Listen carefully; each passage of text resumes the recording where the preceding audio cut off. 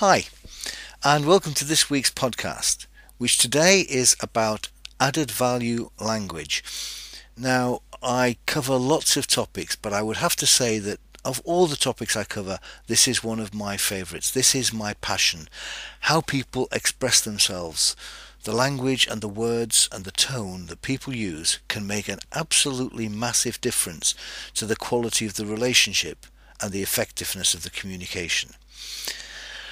There's tons I could say about all of this, so I've had struggle in narrowing it down to the top 10. But here we go. And before I actually get into the top 10, two little quotes that I use that I think represent what I'm getting at. Firstly, make words work hard and not hard work. And secondly, speak and write to express, not to impress. Okay, so here we go, my top 10 on added value language. Tip number 1, listen carefully and match. By listening carefully, I'm really targeting two things from the other person. I'm targeting what they say and how they say it. What and how. They're both important. What is the content? How is the expression? So I listen carefully to the words people are actually using to express themselves so that perhaps I can play them back later. I can use some of their language, which they're obviously familiar with and comfortable with, and play that back to them. So I listen carefully to the words that express their content. And I also listen for how they're speaking. What kind of pace they're using. What's their tempo? What's their range? Their register, and what's their tone, the emotional weight or heft that they're carrying behind the words they use. And anywhere that I can match either their content or their tone, the more likely I am to be in rapport with them and come closer to them in establishing a positive relationship. So tip number 1, listen and match. Tip number 2, know the difference between the active and the passive tenses. Let me explain. The active tense always puts the subject first and the object second. Here's an example. The cat sat on the mat.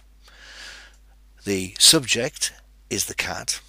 Then we have the active verb sat, and then the object, the mat. The cat sat on the mat. Passive reverses the object and the subject. So it leads with the object, the mat. Then there's the passive form of the verb, was sat on, by, in this case the subject, the cat. So listen to them. The cat sat on the mat. The mat was sat on by the cat. Three things perhaps follow from this. The active is more dynamic. It's actually how we speak. So it's how I speak, not speaking is how I do it.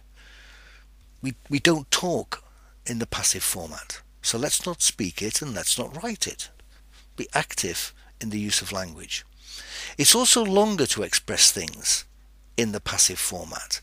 So the cat sat on the mat is 6 words. The mat was sat on by the cat is 8 words. So you're going to always add length and potentially complexity by using the passive format. There is one good reason why you would use passive though, and that's particularly in your writing. If it's immaterial or irrelevant who is doing things, which is often the case for science or processes or routines or policies, then we tend to write in the passive, because what matters is the process, not the doer. However, tip number 2 is be aware of the difference between the active and the passive format and select accordingly. Tip number 3, and we're really getting into some detail here. Consider the difference between but and and. People will often say yes but, and whenever you hear yes but, it really interprets as no.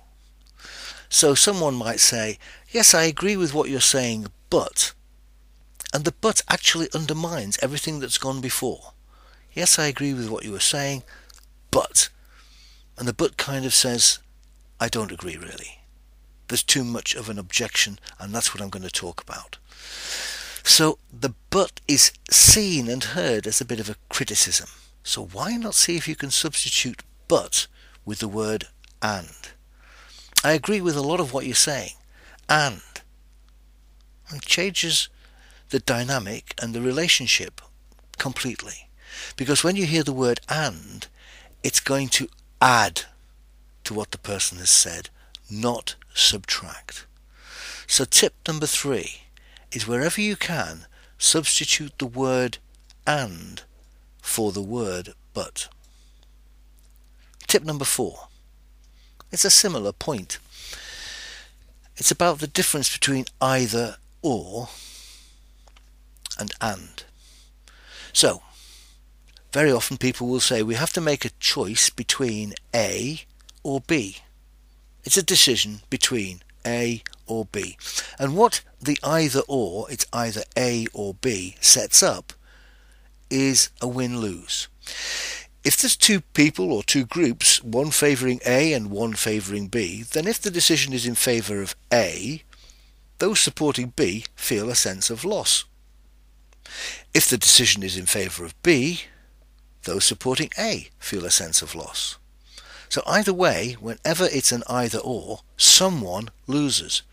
Whereas, if you can say, let's look if we can find a way of meeting A and B, can we come to a decision that includes what A wants and what B wants, then we're conjoining and bringing together A and B. In effect, saying can we find a solution for A and B is seeking a win-win. So, tip number 4, see if you can replace any either or statement with an and statement. Tip number 5, use non-accusatory language. What this means is, sometimes when we're replying to somebody in conversation, we'll use a phrase which feels accusatory to the other person. Here's an example. If I were to say to you, you don't understand what I'm saying, then clearly that's a criticism of you for not being capable of understanding what I'm saying. You just don't understand. It's a critique of them. They're bound to resent it and feel hurt and damaged by it. If you say instead, I haven't made that clear, let me have another go. Let me give you an example. Then you're taking any responsibility for not having made it clear to yourself. I don't think I've made that clear. Let me give you an example. The other person doesn't feel defensive or criticized or damaged in any way because it's about you, not about them. So here's a really powerful tip. If you're ever going to say something in conversation that you think the other person could take as a criticism, start what you're going to say with the word I and not the word you. So in my previous example, you don't understand comes out as a criticism. I'm not sure if I've made that clear comes out as a personal reflection and correction. So, to make language non-accusatory, start with I, not you. That's tip number 5. Use non-accusatory language. Tip number 6. This is what I call the declension of ownership. It's a bit jargony, that, isn't it? What it really means is how we use language gives a sense of how much ownership we have of what we're talking about. And the classic 3 components here are the difference between it, you, and I. So I need to explain that. If I were to say, it's difficult, it somehow places the responsibility for the difficulty out there, away from me. And so I don't really have much ownership of it. It's difficult. Whereas if I were to say, I find it difficult, the ownership is clearly mine. It's down to me to do something about it. So it's very important for me, this. If you want to take ownership of something, use the I word. And if you want to avoid ownership, then you'll use it. Or you'll use any other third-party terminology. Third-person terminology, I should say. So here's an example. My clothes don't fit. It sounds like it's the fault of the clothes. Naughty, naughty clothes. What happened in the wardrobe? My clothes don't fit. Actually, the truth is, I don't fit my clothes anymore. It's a bit more painful, but it's more honest, and it will bring home to you that it's down to you, you own it, to put it right. So,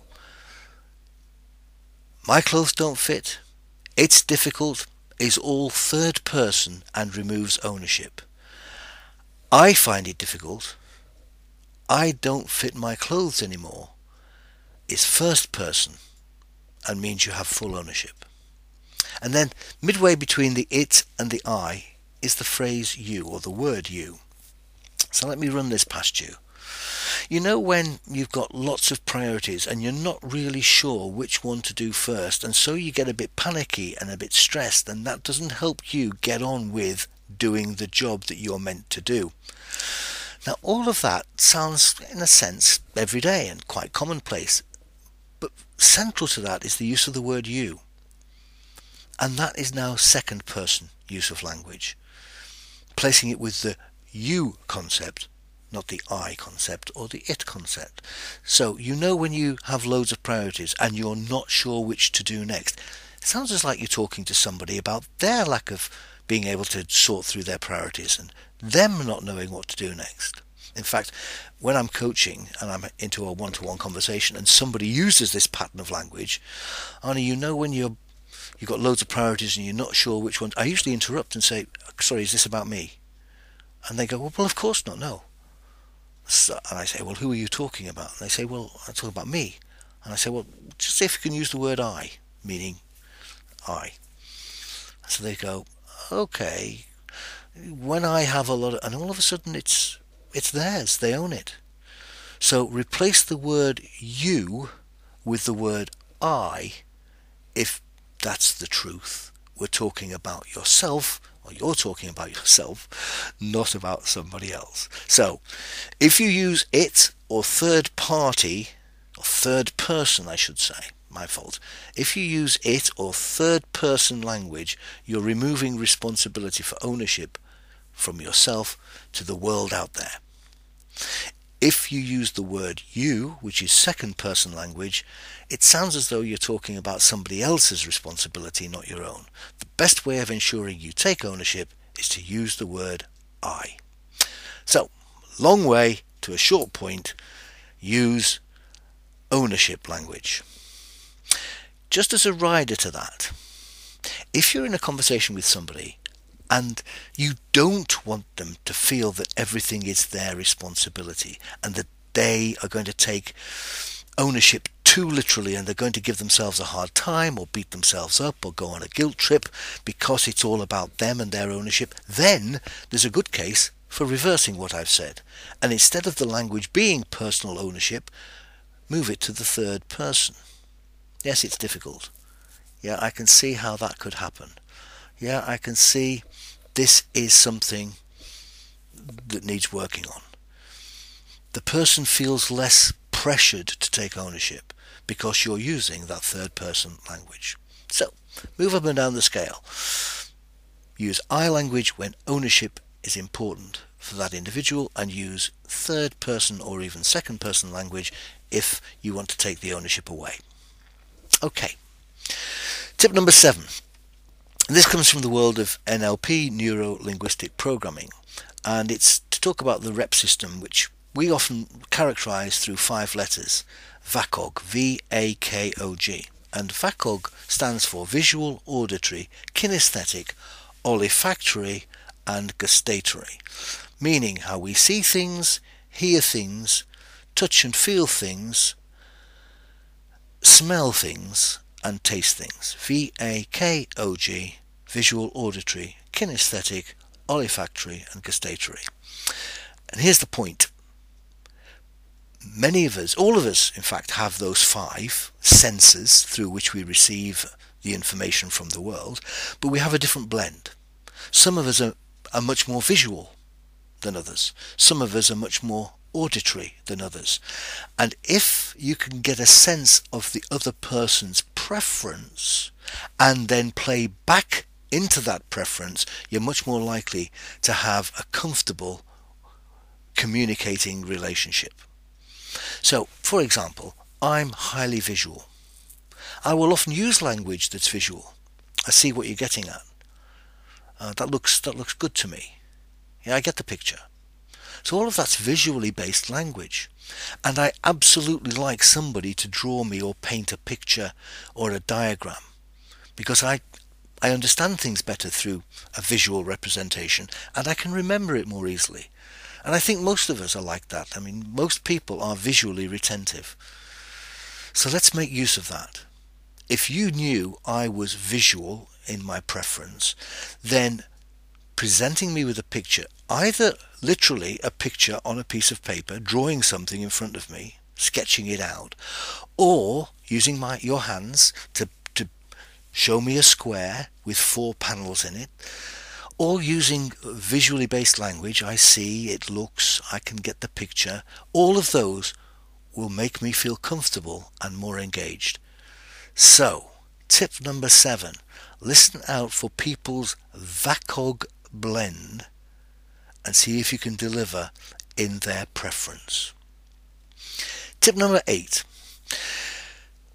is the difference between questions and statements. When we communicate on paper or face-to-face, verbally, we tend to be in one of 2 formats. We're either talking statements or questions.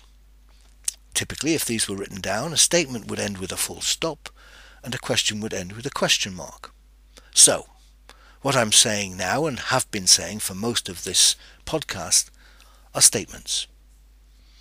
And statements are really good for passing on information and creating facts. So what I've been doing in this podcast is trying to give you a load of information. So the statement is an appropriate form for that. A question would be, how are you? How's things? So how did you get here today? So what's the best part of your job? And you can probably tell straight away the point I'm going to make, which is this. Questions are much more likely to engage people. They make the other person automatically respond. If I ask you a question, and we've covered this on a different podcast, if I ask you a question like, what's the colour of your front door? You're hardwired to answer that. You don't have to verbalise the answer, just in your head. You're thinking about what the colour of your front door is. You know, if I say turn your head to the left, what can you see if you turn your head to the left? Almost all of you will have turned your head to the left and have had a look. So questions are really good for engaging people, getting them to participate, at least mentally. But they're also good for controlling somebody else's thoughts and even actions. So, if I ask you to look down at the floor, what can you see? And you look down at the floor and tell me what you see. So I'm kind of organising what you think and what you do simply by asking a question. So questions are very, very powerful. They engage people and they kind of control what they do and what they think.